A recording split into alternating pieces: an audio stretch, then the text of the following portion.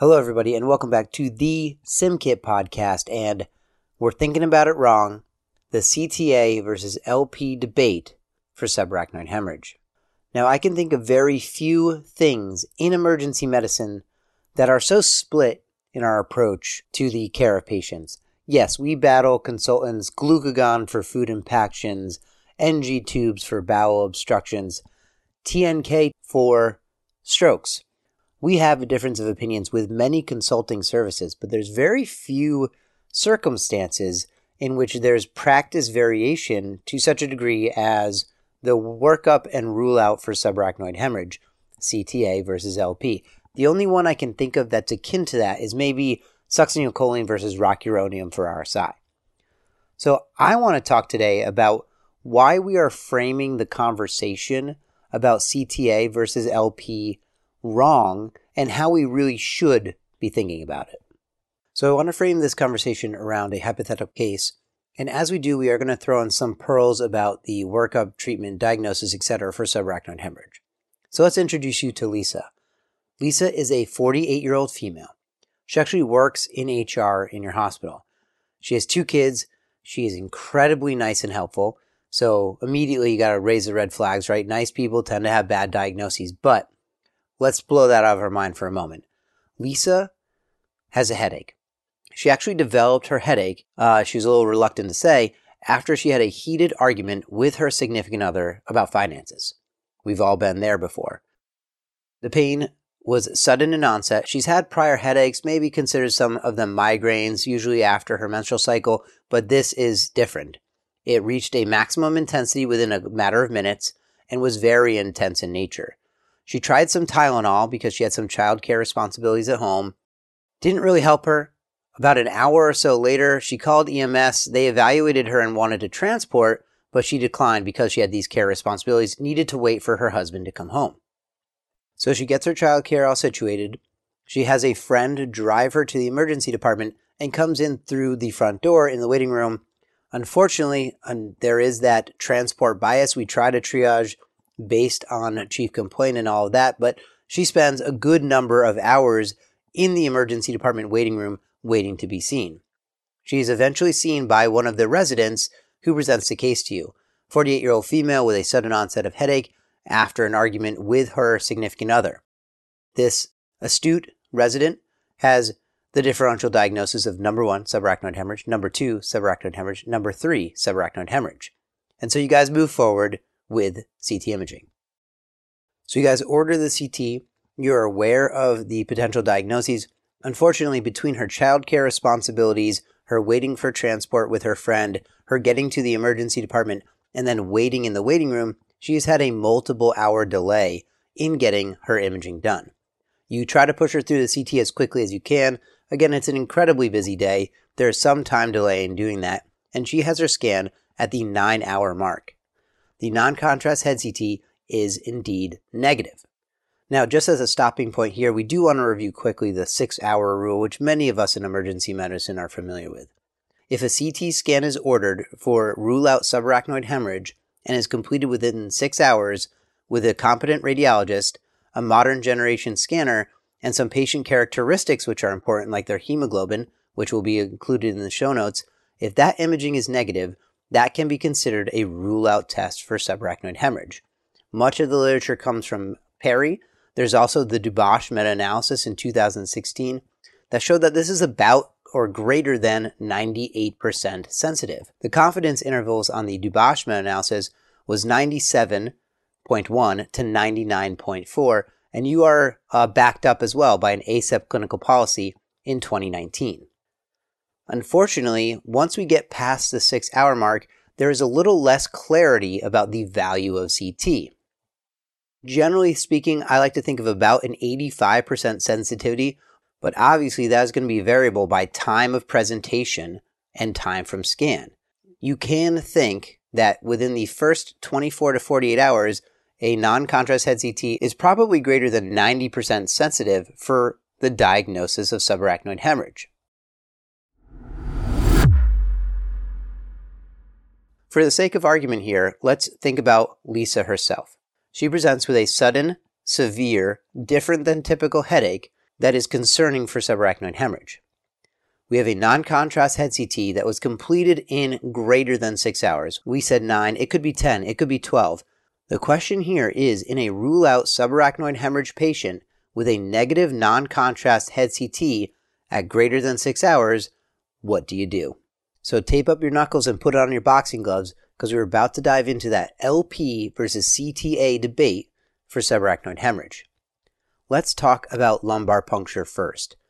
This is the tried and true question mark, in my opinion.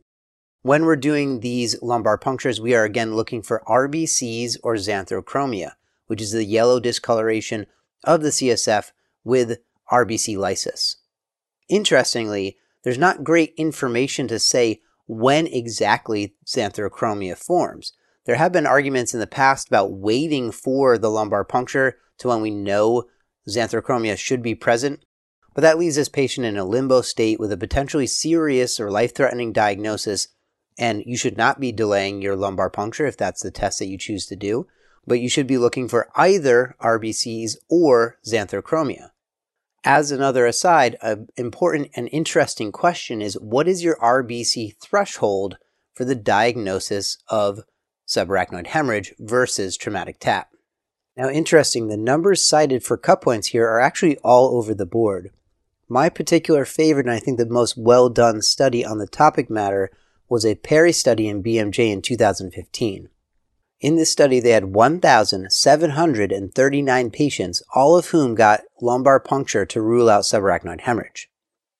They found that a cut point of 2,000 times 10 to the 6th RBCs, in addition to no xanthochromia, excluded aneurysmal subarachnoid hemorrhage with a sensitivity of 100%, specificity of 91, but was very effective at excluding the vast majority of traumatic taps.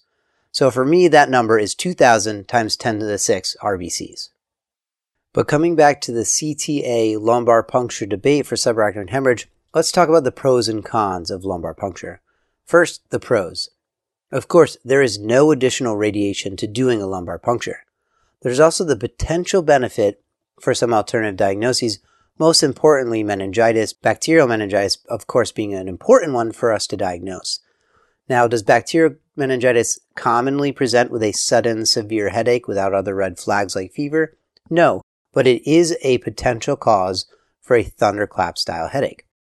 The cons of lumbar puncture, of course, include the time commitment of the provider to complete it, the post-lumbar puncture headache, and a potential false positive rate with traumatic taps. Collectively, it can be said that a non-contrast head CT plus a lumbar puncture has a sensitivity of greater than 98% for ruling out subarachnoid hemorrhage. Now, people in the lumbar puncture camp will often cite a Perry study that was done in 2008 on the topic matter that showed that it had a 100% sensitivity of a non-contrast head CT plus a lumbar puncture. Interestingly, they had 5,000 times 10 to the 6 as their cut point, but this study predated the one looking at traumatic tap rates. In this 2008 study in the Annals of Emergency Medicine, they did find a sensitivity of 100% of CT, then lumbar puncture, which is fantastic. What is often overlooked in this study, though, is the nearly 30% false positive rate with this approach. Now, is the traumatic tap rate truly 30% in all comers for lumbar puncture? No, I don't think so, but there is a rate and it must be considered in the pros and cons debate. Now, what about CTA? This is the new-ish, kind of newer kid on the block. Pros and cons. The pros for CTA is that it's non-invasive, it is fast, and it also can consider alternative diagnoses. The cons here are the radiation dose exposure, the incidental aneurysm recognition, and that it misses smaller aneurysms, usually ones that are less than 3 millimeters in size, which of course could potentially be culprit, but we know that larger aneurysms are more likely to rupture. Now, coming back to that incidental aneurysm rate, this is a very important potential con for CTA. Incidental aneurysms that have not had anything to do with the patient's headache can be recognized on CTA. Depending on where you live in the world, what is that rate of incidental aneurysms in the general population? You can say that it's about 2 to 5%, depending. Again, Asian populations may have a higher incidence than other areas, but let's say 5%, nice round, easy number, 5% incidental aneurysm rate. Now, the CTA route also has fantastic test characteristics for ruling out aneurysmal subarachnoid hemorrhage. Studies on it have shown that sensitivity to be 97.3 to 99.2, and it is an ACEPT-approved approach for ruling out subarachnoid hemorrhage. Now, this is all well and good, and this is information that addresses the question of what is the next appropriate test for rule out subarachnoid hemorrhage in a patient with a negative non-contrast head CT that was completed at greater than 6 hours.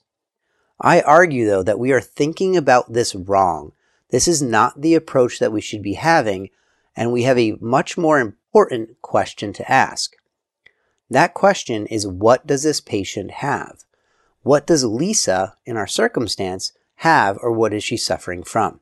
To answer this question, we have to think about the differential diagnosis for causes of thunderclap headache. The number 1, 2, and 3, as our astute resident says, is subarachnoid hemorrhage. But the list does not end there. We have to include intracerebral hemorrhage, cervical artery dissection, cerebral venous sinus thrombosis, and reversible cerebral vasoconstrictive syndrome.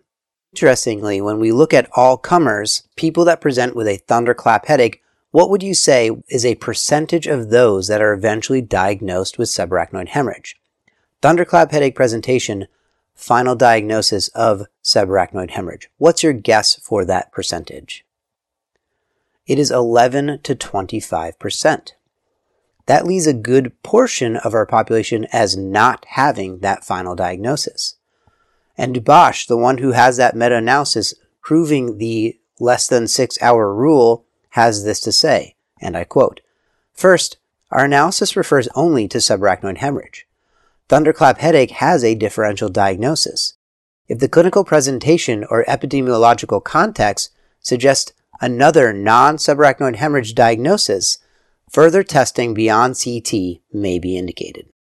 So I ask that we all reframe our thinking from what is the next best test to rule out subarachnoid hemorrhage to what is the best tests in the workup of thunderclap headache. In our hypothetical Lisa patient, she gets her non-con head CT, which comes back as negative. Her symptoms have been abating with some therapy, and while the resident and yourself, the attending, are debating the next test you want to do in the rule-out process, the nurse calls you and says that Lisa is in severe pain again. She has a severe onset of similar symptoms that were at its maximum when she initially had that argument, and you go and see her and she's in excruciating pain. At that point, you decide to move forward with a CT angiogram, and you see a bead on a string patterning consistent with RCVS, reversible cerebral vasoconstrictive syndrome. Now, many of us may not be as familiar with RCVS as we would like to be or as we should be, because if you look at that diagnosis, reversible cerebral vasoconstrictive syndrome, it is the second most common cause of thunderclap headache that is not subarachnoid hemorrhage.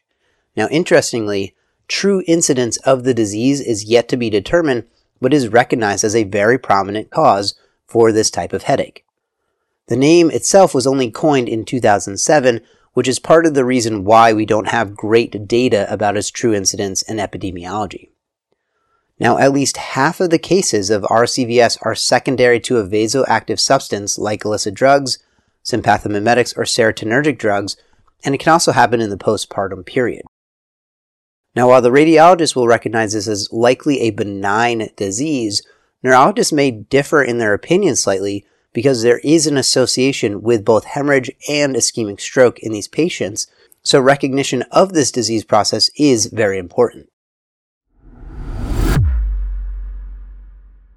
So going back a few steps and thinking about headache and subarachnoid hemorrhage in the emergency department, we have some numbers to crunch.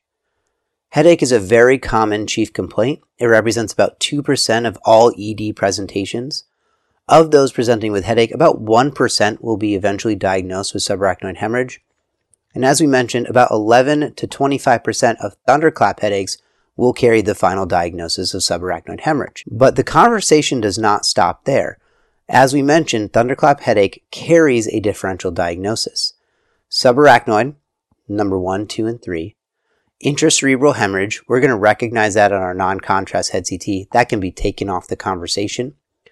Cervical artery dissection, cerebral venous sinus thrombosis, and reversible cerebral vasoconstrictive syndrome. Now, in crunching some of the numbers on the incidence of these alternative diagnoses, subarachnoid hemorrhage has an incidence of about 6 to 8 per 100,000. We'll have a table in the show notes showing some of the incidence for these other diagnoses, but if you add them together, we start to get pretty darn close to that 6 to 8 per 100,000 we see for subarachnoid hemorrhage. When looking at these disease processes, we recognize CTA as beneficial in ruling them out and LP having very low, if any, utility. So, to wrap this all up, lumbar puncture and CTA both have great test characteristics for subarachnoid hemorrhage. I cannot fault you on either side of the fence when you are choosing lumbar puncture or CT angiogram for rule out subarachnoid. They both have fantastic test characteristics, they both have great data behind them, and societal support for their use in subarachnoid hemorrhage. But the differential diagnosis for thunderclap headache is probably broader than you think. But CTA is a better test for these alternative diagnoses. When you choose to ask the question, what does this patient with thunderclap headache have, and how do I assess for these diagnoses, CTA is by far the better test. I am sure there is some controversy in this. I'm sure people are going to have their strong opinions one way or the other. There are great references in the show notes, both to the papers that I cited today and other background reading for you. If you have contrary arguments, I would love to hear them. I would love to have an educated discussion about this. You can reach out to us through the comment section or find us on Twitter at SimKitCo. Thanks so much for listening.